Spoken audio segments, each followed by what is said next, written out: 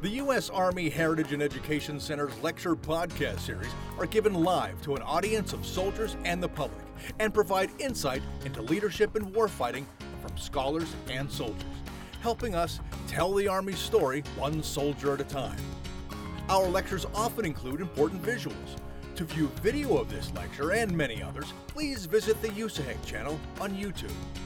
The opinions and statements of the speakers featured on this podcast are not necessarily the views of the United States Army or the U.S. Army Heritage and Education Center. Ladies and gentlemen, today is November 28th, 2018, and on behalf of the director and staff of the U.S. Army Heritage and Education Center and the U.S. Army War College, welcome to the Dr. Brooks E. Kleber Memorial Lecture Series. Normally, this is when I'd tell you that we have books on sale behind the room.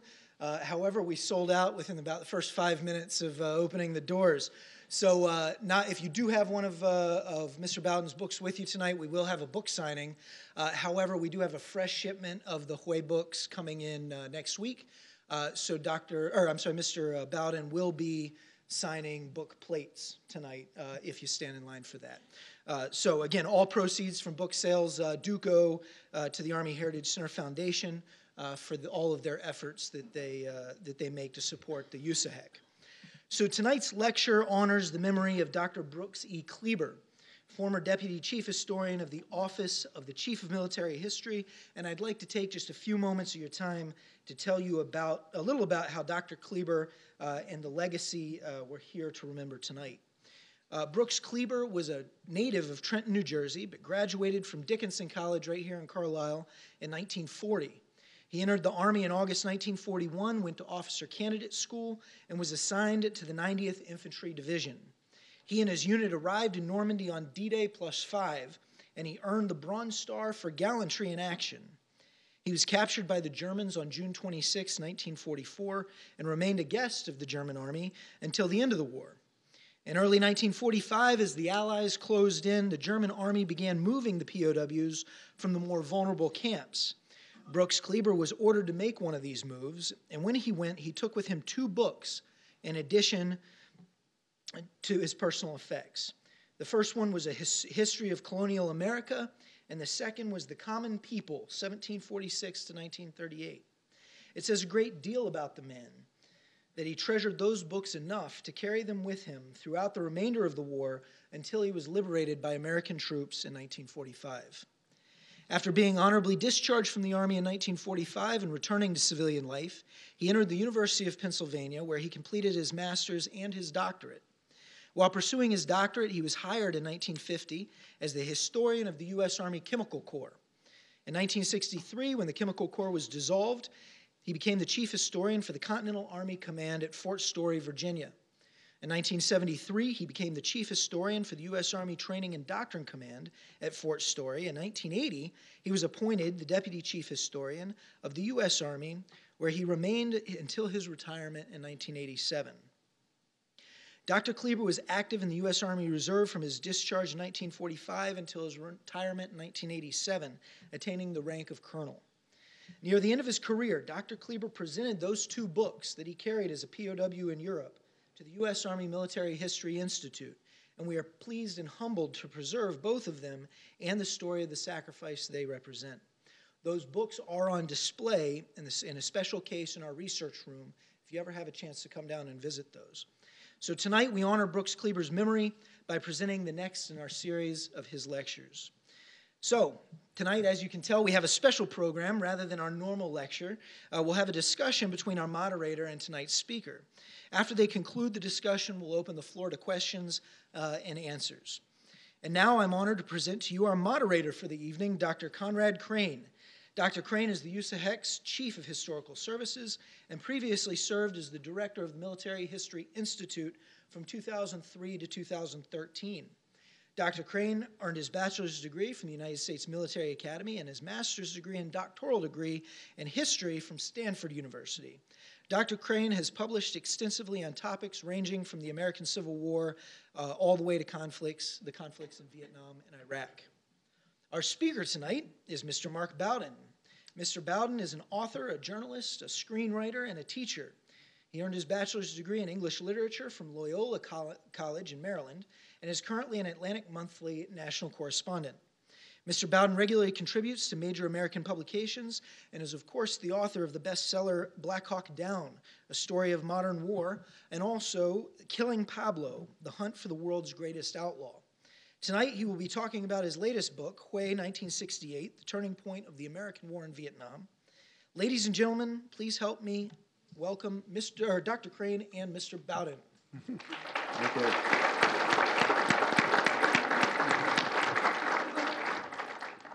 Thank you, Carl. I'll start off. This should be a fascinating evening tonight. There are two things I want to talk about and try to get Mark to elucidate upon. Not just this book, this fine book he's just written, but also the whole process about how it got created. And so we're going to talk about how you create works like this and also about the content. I'll start out with the harshest criticism I have about the book. It does not have a bibliography or an index. For historians, that's particularly tragic. That means it's very hard for us to steal things, to get in there, to pull things out. But as I read it, once I got over the hump of that particular problem, as I read it, it really struck me how relevant it is today to the issues the Army is facing. The current Chief of Staff of the Army, Mark Milley, has been very open that he wants the Army to start looking again at fighting in cities. He talks about fighting in megacities, talks about going to combat in cities, sees that as a future environment for us as we re-engage in major combat operations. And there's a lot in Mark's book that could be a cautionary tale about that. And I want to try to get in our discussion today about some of the particular difficulties of fighting in cities as personified in the horrific combatant way. First question for Mark is, why this book? What really attracted you to this? With all the things you've written about Pablo and Guest of the Ayatollah and Mogadishu, why Hue? Well, first of all, let me say that you were too eager a reader, Conrad, because only the first edition lacked a bibliography and an index. My publisher was eager to get the book in print, so the first edition went out without that, but all subsequent editions have. Good, then I can't criticize it then. So you now can steal away at it. Good, thank you, I appreciate it. And to be honest, I think, my publisher, Morgan Entrekin, who's a dear friend, had been after me to write this book for a long time, and I think his logic went something along the lines of, Mark wrote a book about a battle, I sold 5 million copies, let's see if we can get Mark to write another book about a battle. And that, for me, was not a terribly compelling suggestion, but he kept after me, and I started to look into, one of the first things I do is look and see what's out there. And in terms of what was available for popular consumption, people who buy books who don't read the official Marine Corps history and things like that, there were a couple books that had been done, but they had been done fairly hastily and really only from an American vantage point, and were typical of a lot of poorly done, I think, military books in that they're sort of like cheerleading American forces and not a critical look at what actually happened. So the first thing that occurred to me was that this hadn't really been done. And I think another thing that really struck me was how significant and enormous this battle was. It was just a wrenching experience for 100,000, 200,000 people, lives lost, people wounded, certainly the largest single combat episode in the Vietnam War.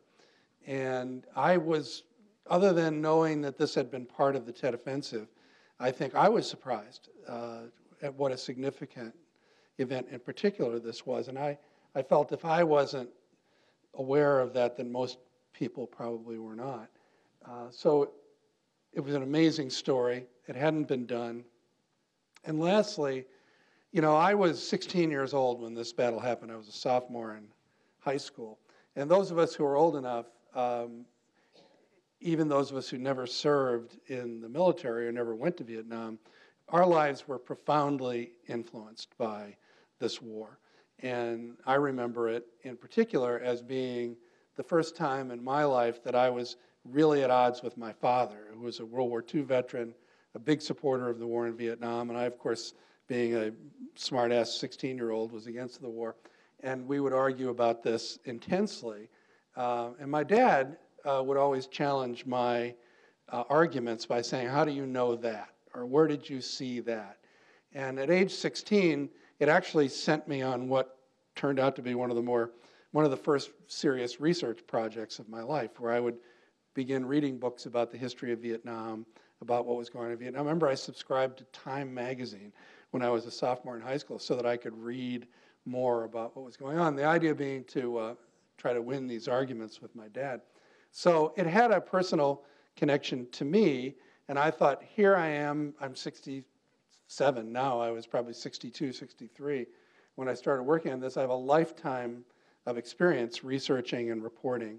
Why not use some of these skills to go back to this original research project and do my own work and arrive at my own understanding of, if not the whole war in Vietnam, at least this one very significant episode. So those were all the reasons that went into it. And for those of you that read the book, it really struck me that it ties together 5 different sets of stories. And I want to talk about how that was done.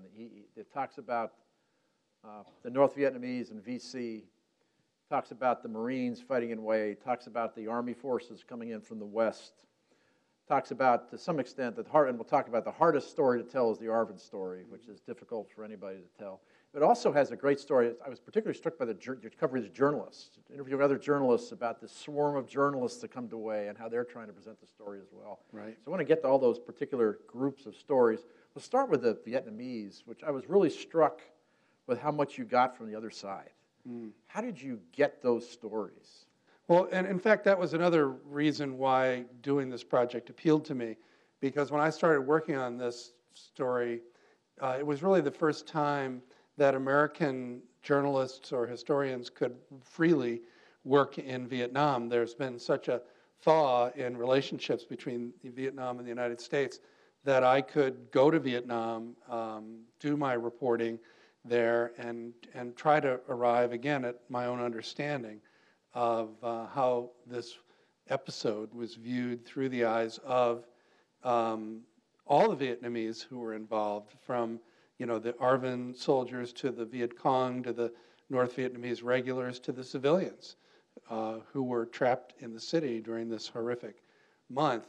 And how you do that is you find people who live there, who speak the language, who are willing to help. In my case, it was a fellow named Ho Dang Hoa, who I learned of through a conversation I had with a Dartmouth professor who does a lot of work in Southeast Asia. He had, unbeknownst to me when I first contacted him, just finished working with Ken Burns and Lynn Novick on their series about the Vietnam War. He was their point of contact for reporting in Vietnam.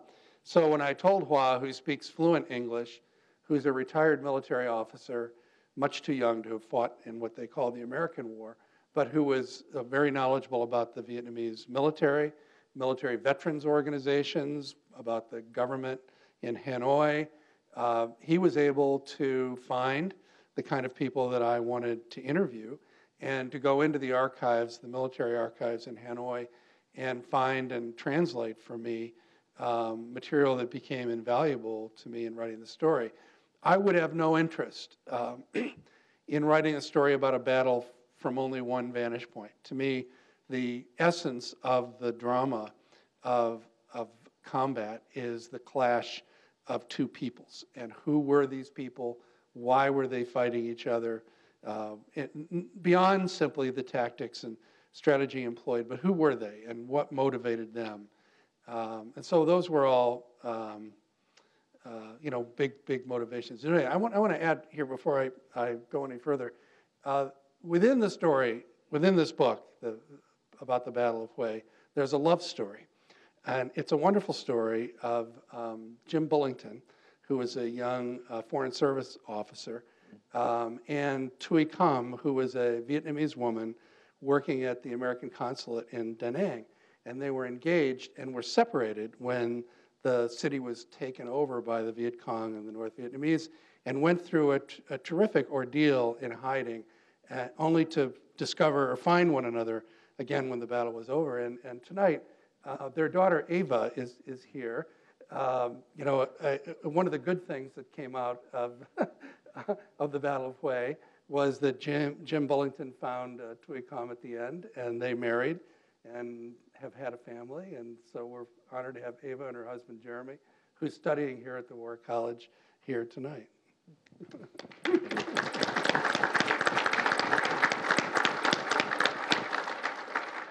That was only one of many moving stories from the Vietnamese side. Well, I just like to say this because I don't make these things up, you know. We would hope not. We would hope not. What other stories? There are so many in there about the young North Vietnamese women coming into Hue to run the sapper cells and Che Thi Mung, yeah, and even the hardest, the Arvin story is very hard to tell, and even some of those stories, General Truong and his people, which are, they actually hold one piece of the citadel. The North Vietnamese and the VC don't conquer the whole citadel. There is a Vietnamese, General Truong and his forces actually do hold one corner of the citadel throughout the whole battle under great hardships. It's one of the things about the book that I'm disappointed in, and how hard it was to track down veterans of the South Vietnamese Army. They've dispersed all over the world. Even those, and I did find some living in the United States, are nervous about talking about their service and about the war because they have family members who are in Vietnam. Vietnam remains a one-party authoritarian state where the government has the power to make life miserable for people, and does. So it was very difficult to get that side of the story. I would like to have had more. But talking about that, you did get some of the North Vietnamese veterans, VC veterans, to express some remorse over some of the actions that happened. Yeah, and I was struck too by, the fact that this is again, an authoritarian state where speaking out against even events that happened half a century ago are very problematic. And also, the people I'm interviewing are heroes of the revolution. They are, most of the people I interviewed have their decorations and their portrait, posing as a young Viet Cong soldier or North Vietnamese soldier. They're very, very proud of their service, and they're very revered in their own country. And for them to be candid about the things that troubled them. During the occupation of the city of Hue, the communist forces undertook to purge civilians who worked for the South Vietnamese government, including Ava's mother, Tui Com. Many of these people were put on trial, summarily executed, or marched off into the mountains for re-education, never to be seen again. Mass graves were discovered after the city was taken back. So this was an episode that is very troubling to the current government in Vietnam. It's a shameful episode. I found it really interesting that in Vietnam, they like to view and portray the American war as strictly a war for independence, that it was a war against invading Americans to throw them out. In fact, as we know, it was a civil war. Roughly half of the population of Vietnam was fighting on one side, and they'd like to kind of soft pedal that aspect of it. And the fact that the communist forces sought out and executed all these people when they took over the city of Hue remains a scandal and an embarrassment, something that the Vietnamese government officially has never acknowledged. So I thought it was extraordinary that some of the veterans that I talked to spoke of their experience. Some of them, at the time, only 19 or 20 years old, thrust into the position of carrying out policies that they found troubling and abhorrent, and which they remain ashamed of to this time. So the world is really complicated, but it was, for me, very impressive that these people were willing to talk openly about what they had done and what they experienced. And another particularly strong set of interviews is the Marine interviews. And I was taught, one of my colleagues at West Point was a colonel named Ken Hamburger, who was actually a helicopter pilot with the 3rd Brigade of the 101st coming in from the west in the battles to try to break down the pathways into Hue. Right. And I remember he gave us an OPD, an officer professional development session one time where he had pictures of the battle from this helicopter that he'd taken, and he was very critical of the Marines' use of firepower in Hue. He contrasted that with some of the Army areas and some other parts of Hue, and I infer from the book that at least as many civilians in Hue were killed by firepower than were in the communist purges. Would that be? Oh yeah, I would say by far. In fact, if you interview people, as I did in Hue, who survived that month of fighting, and ask them what was the most terrible thing, it was the shelling from the United States and the bombing, which began happening, if not just the crossfire, but the serious shelling began happening toward the end of the battle. Initially, there were concerns over destroying historic buildings. Hue is the ancient capital of Vietnam. I think this was before both American and South Vietnamese forces realized how dire the situation was, and it was only after many Marines were killed and the body bags started piling up at Phu Bai that all the restrictions on bombing and the problem were lifted. But the problem with Hue for civilians, particularly in the northern part of the city, is that the city is an enormous fortress, the Citadel. It looks like something out of the Game of Thrones. And there are like 9 gates in and out of this fortress with 30-foot-high stone walls, 30 feet wide, and roughly 60,000, 70,000 people who lived inside that citadel who had no way out. Because when the communist forces invaded, civilians who wanted nothing to do with the revolution tried to flee, but they couldn't, because if they did, they were marked as collaborators. And so they pretty much had to sort of sit out the occupation. And then when the Americans began to take the city back and the bombing and shelling started, particularly within the Citadel, people had nowhere to go. And so they dug bunkers underneath of their homes, and many, many people were killed when bombs or shells struck their house and buried them, either blew them up or buried them alive. So it was, as is true of many episodes of combat throughout history, civilians were the ones who bore the brunt of the horror. Yeah, it struck me because you write about, we're talking naval gunfire into Hue from naval ships offshore, napalm, dropping napalm throughout the city. And it was, it was tough at first because if you've ever been to Vietnam, in the month of February is the rainy season, and it's very humid and overcast and drizzly all the time. So the ceiling for aircraft was about roof height. And so the ordinary sorties that could be flown were impossible. And also because of how close in the fighting was, it was very difficult to shell or bomb without killing your own forces. So much of the battle was fought with small arms, basically by forces sometimes just across the street from one another. Well, you also mentioned that the Marines with the 100 using the recoilless rifles and the Yonkos, and I mean they were basically blowing buildings down. Yeah.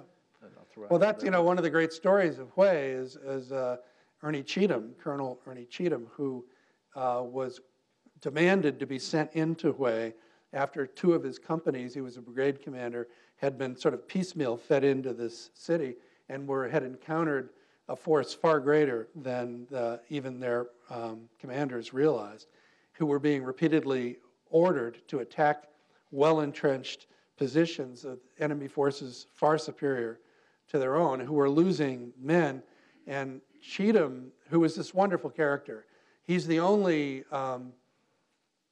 American military officer who's in the Canton Hall of Fame. He was a football player for the Pittsburgh Steelers and the Baltimore Colts. He was a gigantic man. And he was furious that 2 of his companies had been sent into Hue without his command. So he showed up at Phu Bai and demanded to be sent into the city. And so the night before he arrived in Hue, much to the delight of his young officers who were being chewed to pieces. He sought out Marine Corps manuals on how to assault fortified positions, knowing that his men were going to be fighting in a city, knowing little else, that they were facing an entrenched and difficult enemy. So he learned, that for instance, the light anti-tank weapons, the laws that most infantry carried in Vietnam, which fired a rocket from a plastic tube, which were very useful if you're tromping around the rice paddies and the mountains because they aren't that heavy weight, were almost useless in Hue because the charge in the rocket that they fired would bounce off of stone walls, was insufficient to poke holes in walls. So he rounded up all the World War II Korean-era bazookas he could find, recoilless rifles. He got as many of those as he could get his hands on. The Ontos, which is, is a vehicle with 6 recoilless rifles on it, essentially creating his own mobile artillery, for his men in the city, and loaded up on tear gas. One of his officers found tear gas launchers which would create entire clouds of tear gas. So with the tactic of blowing holes in the wall of a building that you're going to assault and then pumping tear gas into it, he found that a lot fewer Marines were getting mowed down when they crossed the street into that building. So this is an example of a very smart officer who was, I think, honest enough to understand what he didn't know and to set out to try and figure out what he needed to know to be successful. And he really, I think, of the American military commanders in the Battle of Hue, emerges as, I think, the most heroic and successful figure. How did you find, again, a very rich collection of Marine interviews especially. How did you contact those people? How did you find out where they were? How did you make those? Oh, these guys are easy to find. One of the things about Vietnam is that, and there probably, do we have Vietnam veterans here in the, you can yell at me if I'm wrong, but I think it's fair of me to say that if you served a year, 13 months in Vietnam, when your day came to come home, you were plucked out of wherever you were, put on a helicopter, and you flew home. And most 18, 19, 20-year-old guys are not real good at sort of recording the names and addresses of the parents of all the guys that they served with and everything else. So very often, and you would have this intense year-long or more experience fighting in Vietnam alongside all the other fellows in your unit, and you never saw those guys again. You came home, and that experience was almost like something that happened in a different world. Come the internet, some 20 years later, all of these units now have websites, they have rosters, they have message boards, they convene reunions. You've probably seen groups of Vietnam veterans. The internet has really, I think, created a sense of community among veterans who served in Vietnam. So for a reporter, it's like, so easy. You just go to the Marine 15 website, and there is a list of everybody who served in 67 and 67, and with their email addresses and phone numbers, and that was easy. The Vietnam part was a little harder. And there weren't quite as many Army interviews there, but I noticed you had some really interesting secondary sources, other memoirs, Army memoirs. Yeah.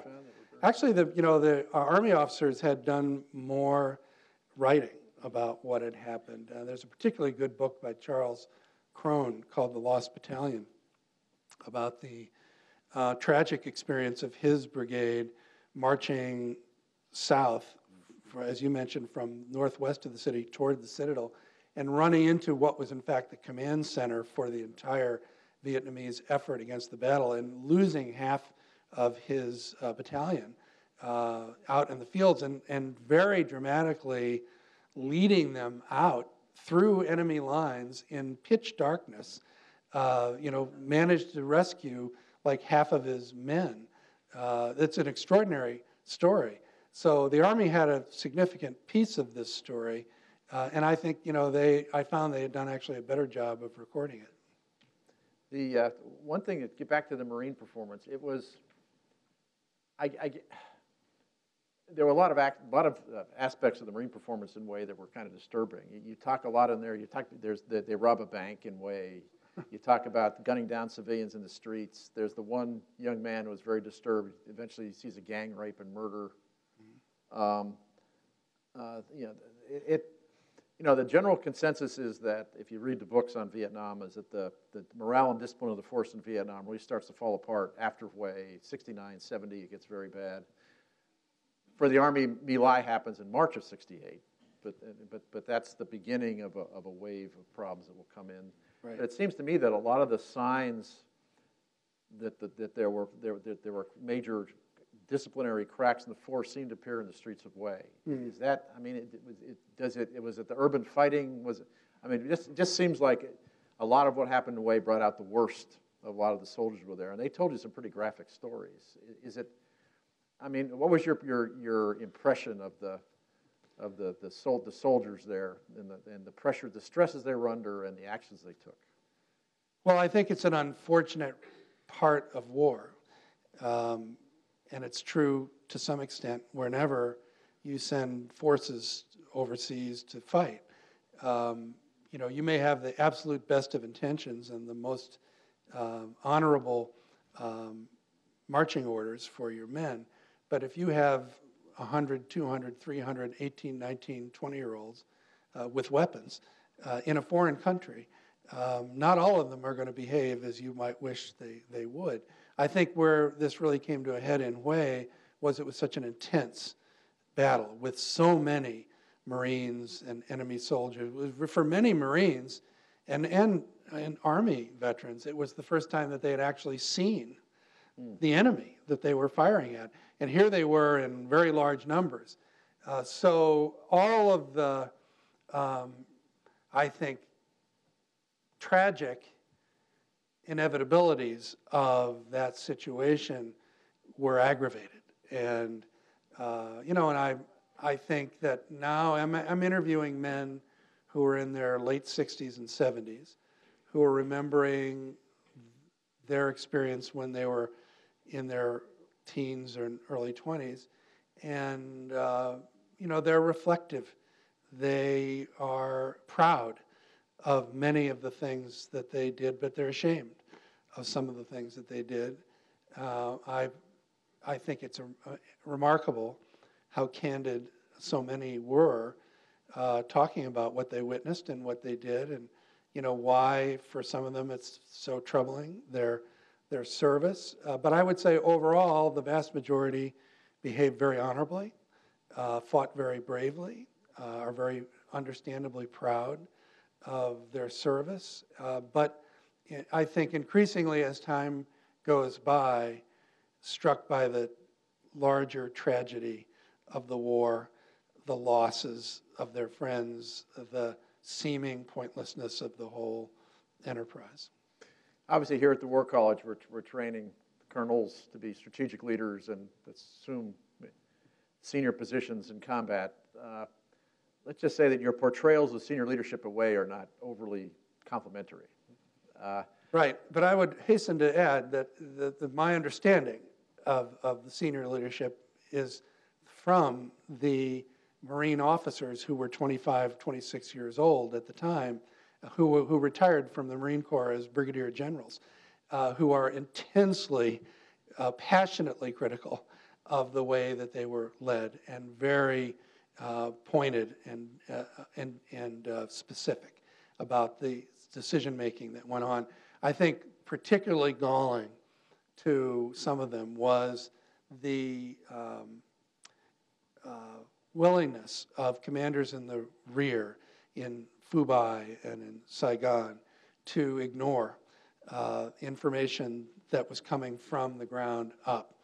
And, I think we all are acquainted with people in positions of power who like to ignore information that doesn't support what they believe is true. And that happens in all walks of life. But in a war, that gets people killed. And so the anger over the way that these young men were being deployed and the things that they were being ordered to do is still very strong.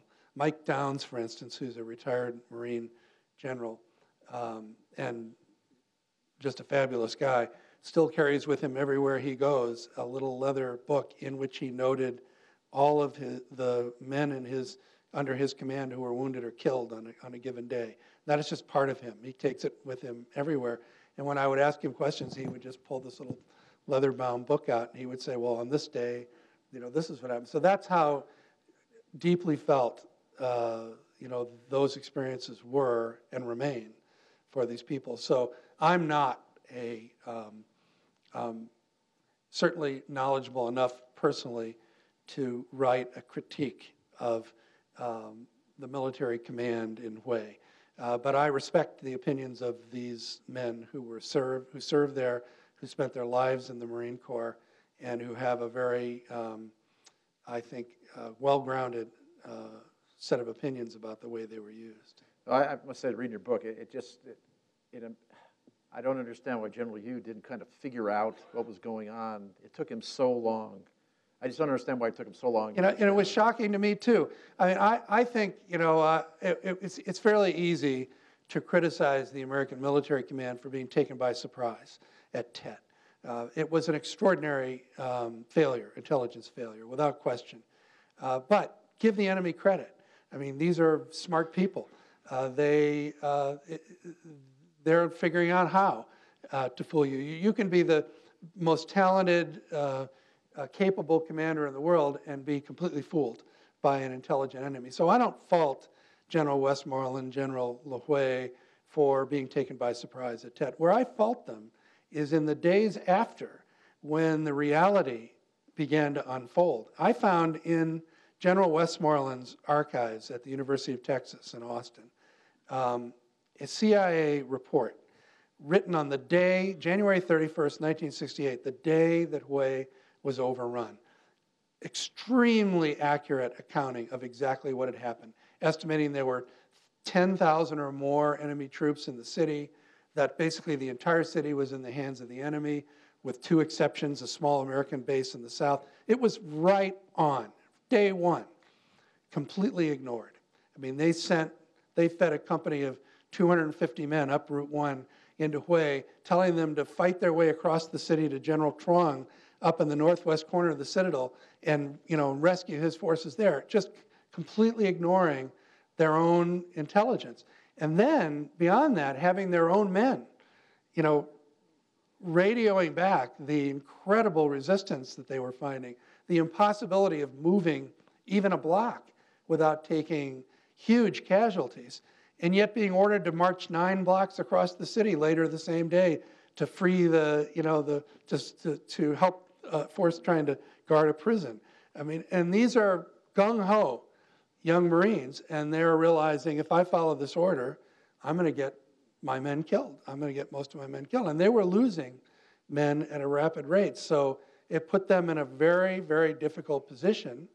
And that's why they were so thrilled when Ernie Cheatham showed up. Because here was a colonel, lieutenant colonel at the time, with this very, very strong personality. And he was a commander, but he was the kind of commander who could push up as well as push down. So he could tell General Hue, this is idiotic. I'm not sending my men, to do this. If we're going to do it, here's how we're going to do it. And they would listen to him. There was a wonderful review of this book in the Wall Street Journal by Karl Marlantes, who wrote a terrific novel about Vietnam called Matterhorn, which if you've never read it, I recommend it strongly. But he was a company commander Marine in Vietnam, and he wrote of his own experience after reading this book about how the men in the field were being ignored by their superiors. And he wrote this episode where a friend of his was on a hilltop in the Central Highlands, and he radios back to his commander, "Sir, there's a line of enemy trucks moving up the hill toward my position." And he was told, "Well, that can't be so because the enemy doesn't have any trucks."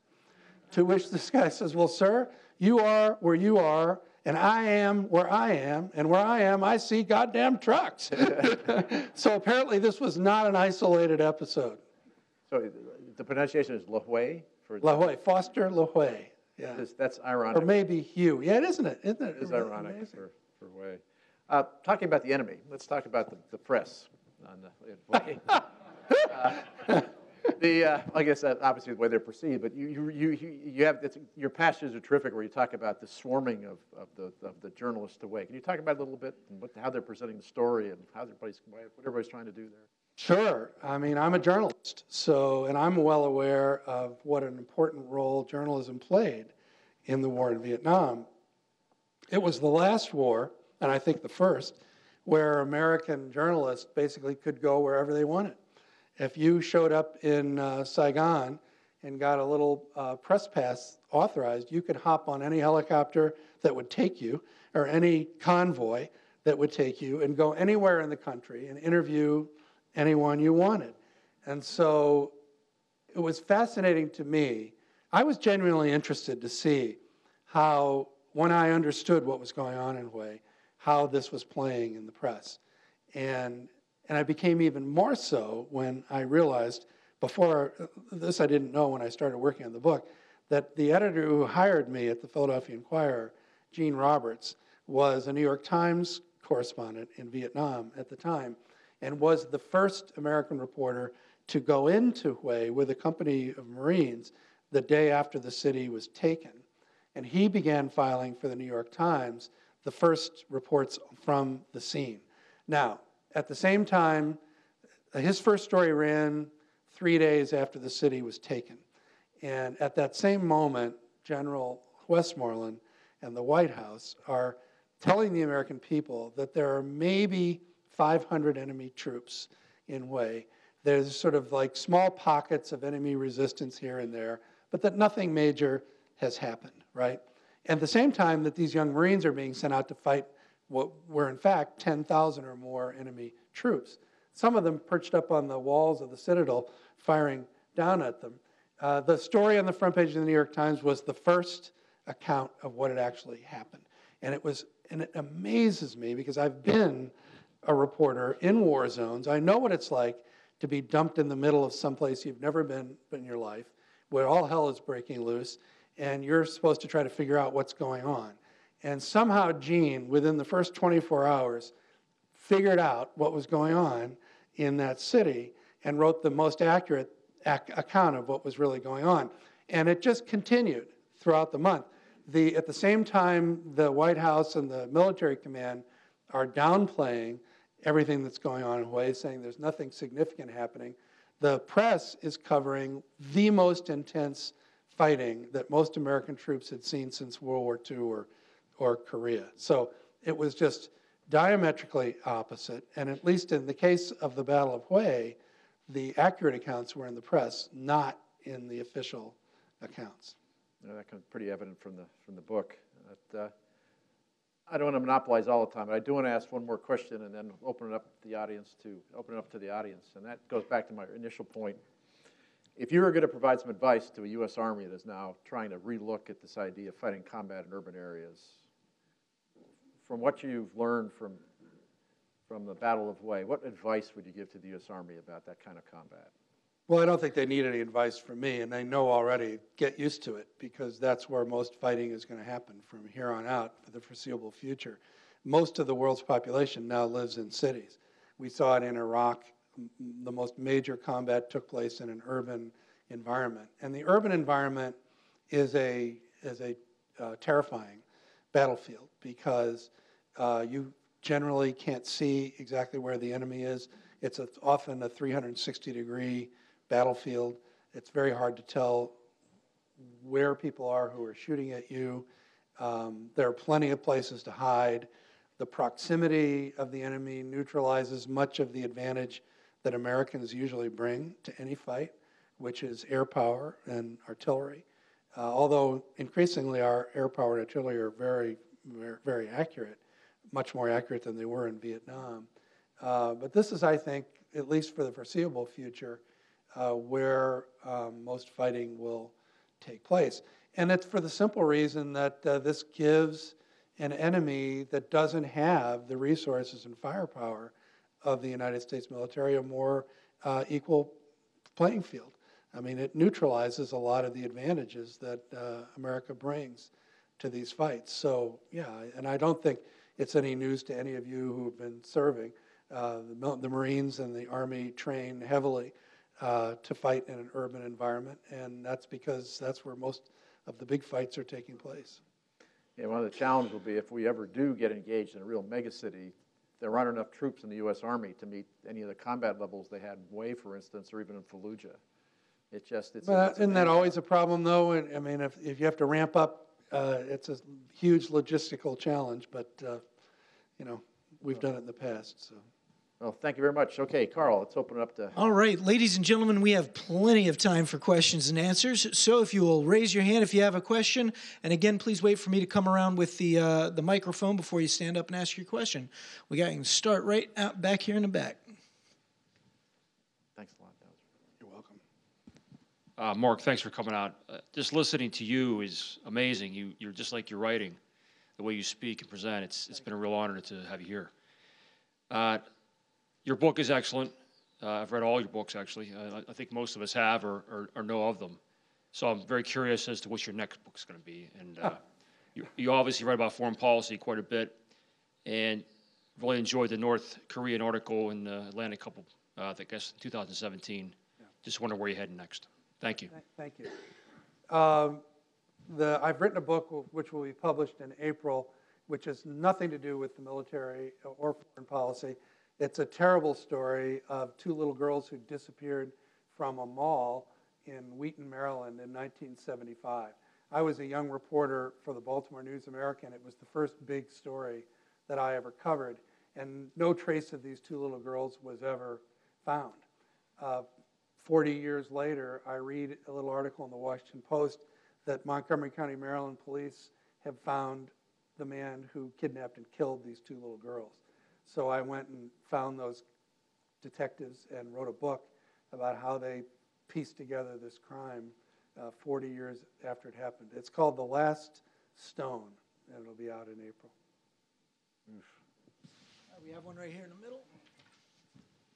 Wow. Excuse me. What can you point to that differentiates your story of this battle from some of the other things that you were not appreciative of? And how much different would this story be if it were told from the Vietnamese point of view? Okay. Well, I think one of the things that would definitely distinguish this account from previous ones is that it does attempt to tell the story through the eyes of both Americans and Vietnamese, and I did quite a lot of reporting in Vietnam. I think, too, as I mentioned earlier, my interest in writing about any event is to arrive at my own understanding of what happened. And so, and I'm not, even though I've written often about the military, I don't consider myself to be a military writer. I just try to tell a true story as well as I can. And I bring to that storytelling a certain critical judgment that I think a lot of previous books about this don't bring to it. So there's that. And I think that this is also a much deeper look at what happened. If previous books, by my estimate, interviewed 10 or 20 people, this is a book where 200 or more people are interviewed. This is a book that I went to Vietnam to research and report. So it took me 6 years of my life to do. So it's much deeper, I think much broader, much richer, and it brings a sort of an independent, critical perspective. What you can say about any book that I write is if it were written about by someone else, it would be a different story altogether. All that any author can do is give you their best understanding of a story. I bring to that understanding who I am. I'm an American. I'm an American of a certain age. I'm a white male. I have certain values that I bring to everything that I report and write about. It reflects who I am as a person. And I think if you were to take even any other American, or any Vietnamese certainly, who had the same level of ability, experience, knowledge, whatever, they would write an account that would be equally good or better to anything that I've done, but it would be completely different. Even this latest book about the, trying to find out how they tracked down this guy who kidnapped these two little girls, if someone else had written it, it would be a completely different story. Yeah, that's why I always tell people who are critical of my books, write your own. I'll make a comment on that. Having read the official North Vietnamese history of this battle, that having read Harry Summers' description of American success in Vietnam and read the North Vietnamese history now, this is the first war in history where neither side ever lost a battle. Well, it's true. And one other thing I'll say is that one of the better books about the Battle of Hue is by Eric Hamels. It's called Fire in the Streets. And I've never met Eric Hamels. He's a very, I think, scrupulous researcher. He is only really interested in telling the American side of the story. But he is this kind of military writer who feels the need every time he introduces a character to give you their name, rank, and serial number. And what their rank was, what the number of their unit was, what subordinate unit. And I'm a civilian. I write about people. To me, the fact that somebody is a colonel or a captain or a sergeant is secondary information. It's useful to me only if it plays a role, ultimately, in the telling of a story. So it becomes important, for instance, that Ernie Cheatham is a lieutenant colonel and a battalion commander because he's pissed off because two of his companies have been taken away from him. So you need to understand him in that context. So for me, that's when it becomes important what his rank is or exactly what unit he served in. But I think too many military accounts are written, they're like hard to read. Impossible in some cases to read because you have to plow through all the lists of exactly what unit they were in, exactly what make and model of weapon was being used, for this thing and the other. And as a civilian, I don't think that enhances the storytelling at all. Next question? Right here. Where did you get the story about the stick figure with the horns? Where did that come from, him or his wife, or? It came from him. Remind me of Andy. Yes. Yeah. Andy and Mimi, right? Yes. I was just in the beginning, the way I start many of these projects is I call people at random. I get these lists of people who I knew had fought in the Battle of Hue, and I'll call them, and I ask them about their experience, and I get them to tell me about what happened. And Andy told me all about his experience during the battle, but a question that I always ask is, do you have any letters?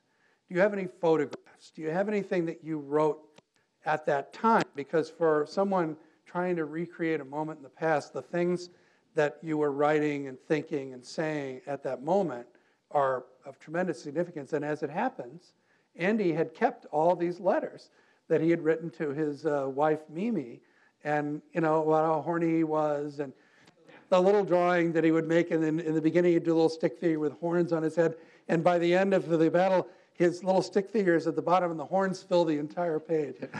It's just, and my publisher actually, when the book was, as you see, it's a fat book. Publishers hate fat books because a lot of people won't buy them. And so he said, well, can we, let's cut something. And I said, well, what do you think we should cut? Well, maybe we should cut Andy and Mimi. And I said, over my dead body. Well, it leavens what's otherwise a horrible story. I mean, it's tragic and sad and violent, and suddenly, because this is life, you got a guy in a foxhole who could be blown away the next second, and he's writing to his girlfriend how horny he is, and would you please send me the latest issue of Playboy magazine? To me, this is life as we live it. And what's great about Andy is Andy so loved this book and he's retired. So he was traveling around the country when I was promoting this book, and he would show up and we would go out to dinner all over America, Chicago, Atlanta, Washington. He's a lovable guy, and he was having a ball. We have one over in the corner.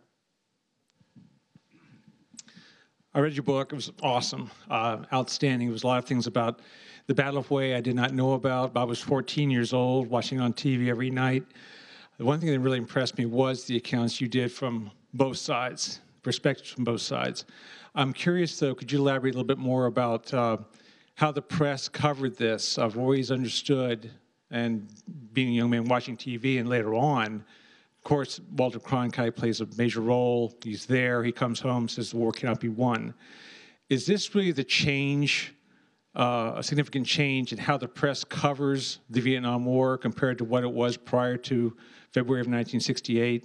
And from then on, there is definitely a bent that we are in a terrible war. We're not going anywhere. And that's very obvious through the networks. Can you elaborate a little bit more on that? Sure. You know, I think if you look back, and I did, at the coverage of the war in Vietnam, in the beginning, most reporters who were covering the war, many of them were veterans of World War II in Korea. Cronkite himself had landed at D-Day and marched across Europe with American forces. And traditionally, there was tremendous respect, and I think, to a certain extent, a willingness to be a mouthpiece for the American military command. Vietnam was different, as I mentioned, in that journalists had free rein. You could go wherever you wanted. Part of the problem in the relationship between journalists and the military in Vietnam was that the high command in Saigon was not truthful about what was going on. They would inflate casualty figures. They would exaggerate the success of operations in the field. Reporters like Gene Roberts, David Halberstam, young reporters in their 20s, early 30s, they're going out into the field and they're interviewing people like Mike Downs and Ron Christmas. And, you know, these are 25-year-old Marine captains who are actually being asked to implement these policies, which are being touted as a huge success in Saigon. And these are guys who don't have the chance to show up and tell General Westmoreland exactly what's going on in their sector. And so a reporter shows up and says, what's actually going on in your sector? This is their opportunity to say, well, you know what? Don't quote me on this, but this is really fucked up. You know, what they're telling you in Saigon is not the truth. And so gradually what you found is, and I don't think that this was entirely manufactured by journalists, I think it was a legitimate reflection of the experience of the war by those who were actually fighting the war in the rice paddies, in the jungles, in the mountains. So that kind of reporting really angered the authorities in Saigon. It really angered the White House. And you got a growing sort of discord between the way the story was being presented by journalists and the way it was being presented officially. Now, I will say that, you know, Cronkite, I think, was lied to.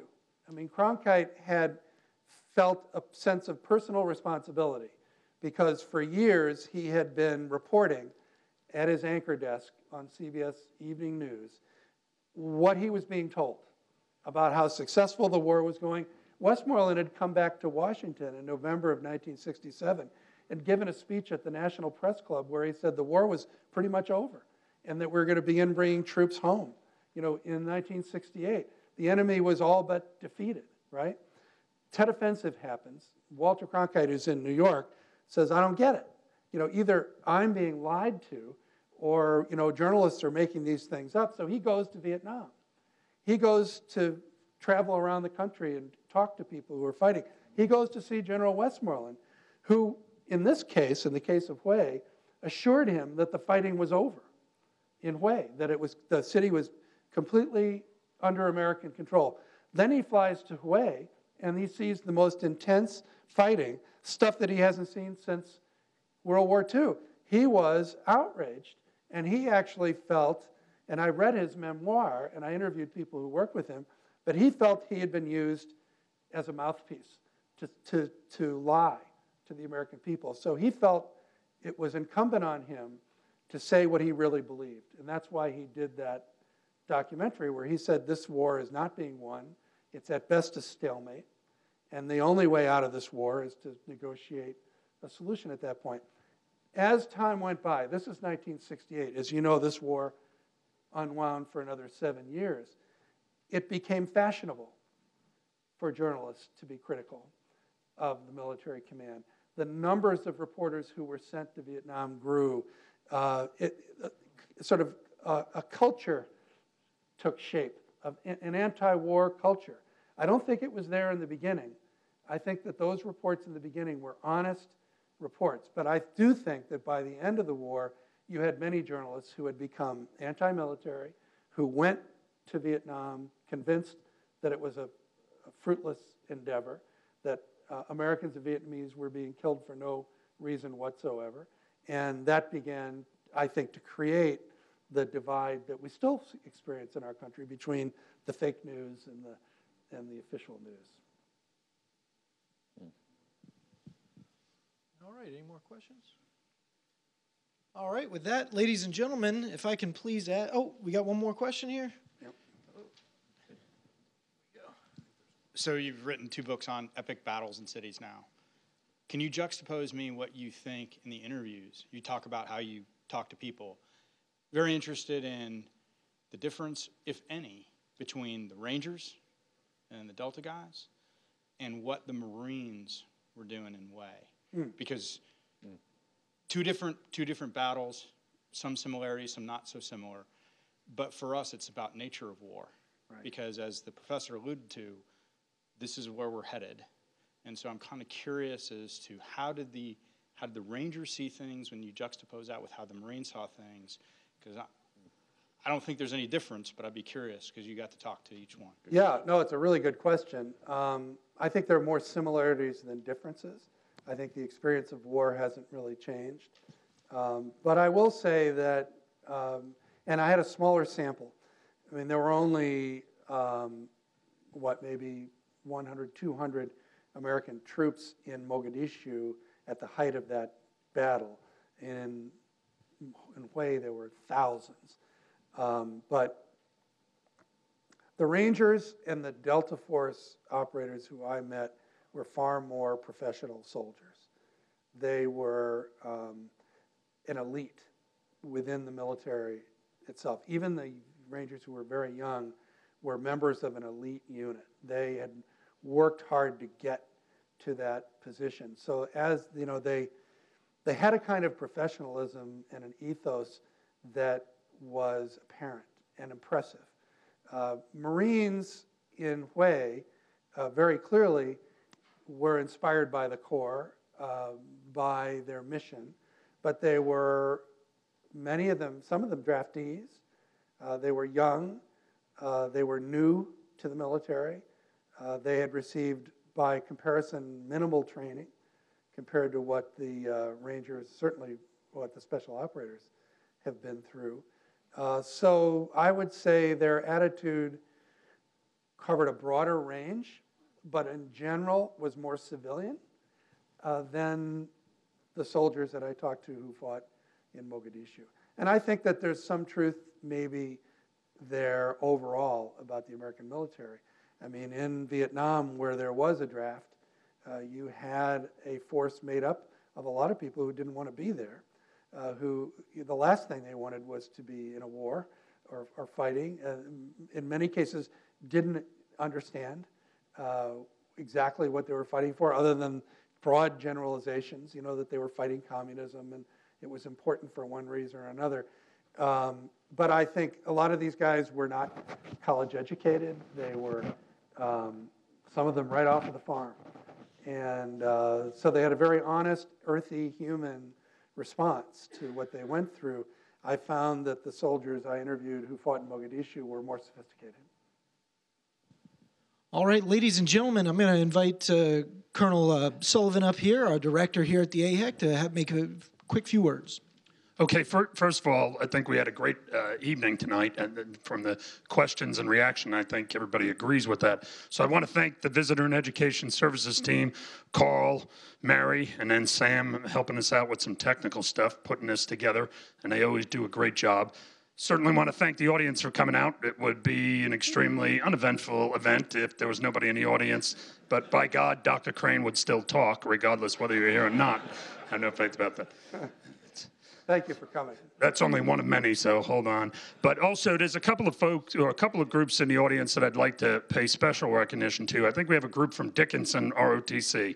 Yes, no, somewhere I see young people, much younger than me, with short haircuts. So, hey, and if there are other ROTC groups, hey, that's great to see young, aspiring professionals taking time, coming out here and being part of that. Then there's another group, a very special group here. They're probably going to be very angry at me for recognizing them. But could we have the Vietnam veterans stand up? And if we would recognize those veterans.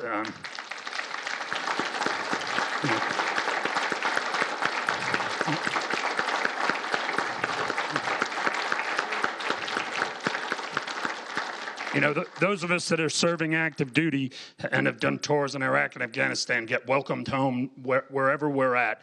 You know, whether you fly in through Bangor, Maine, you are welcomed home by groups of veterans. And that's the Vietnam veterans making sure we were recognized, and truly an underappreciated group in our history. Now, Dr. Crane, as much as it pains me to give you any recognition. Behind the scenes, it's bad enough, but public is very difficult. But I will call a spade a spade. You did a great job. Thanks very much. So, Mark, I want to thank you, one, for a great presentation, obviously, but I thought I was coming up with a great way to thank you until the first person raised their hand and talked about a question, and that's to thank you as a professional of 29 years. Your writings, Black Hawk Down, Three Battles of Wanat, now way added to that, really are things that we're learning, real-time lessons for, relevant, and, the gentleman said, he's read your books. Trust me, in the Army and the active force, we look at those types of books from the youngest soldier on up, and it's very relevant. So I want to thank you for that. And you're welcome back here anytime at AHEC. Thanks very much. Okay, and that's for you. Appreciate it. Thank you for listening to our lecture. The U.S. Army Heritage and Education Center at Carlisle Barracks, Pennsylvania, USA, is the U.S. Army's archival collection.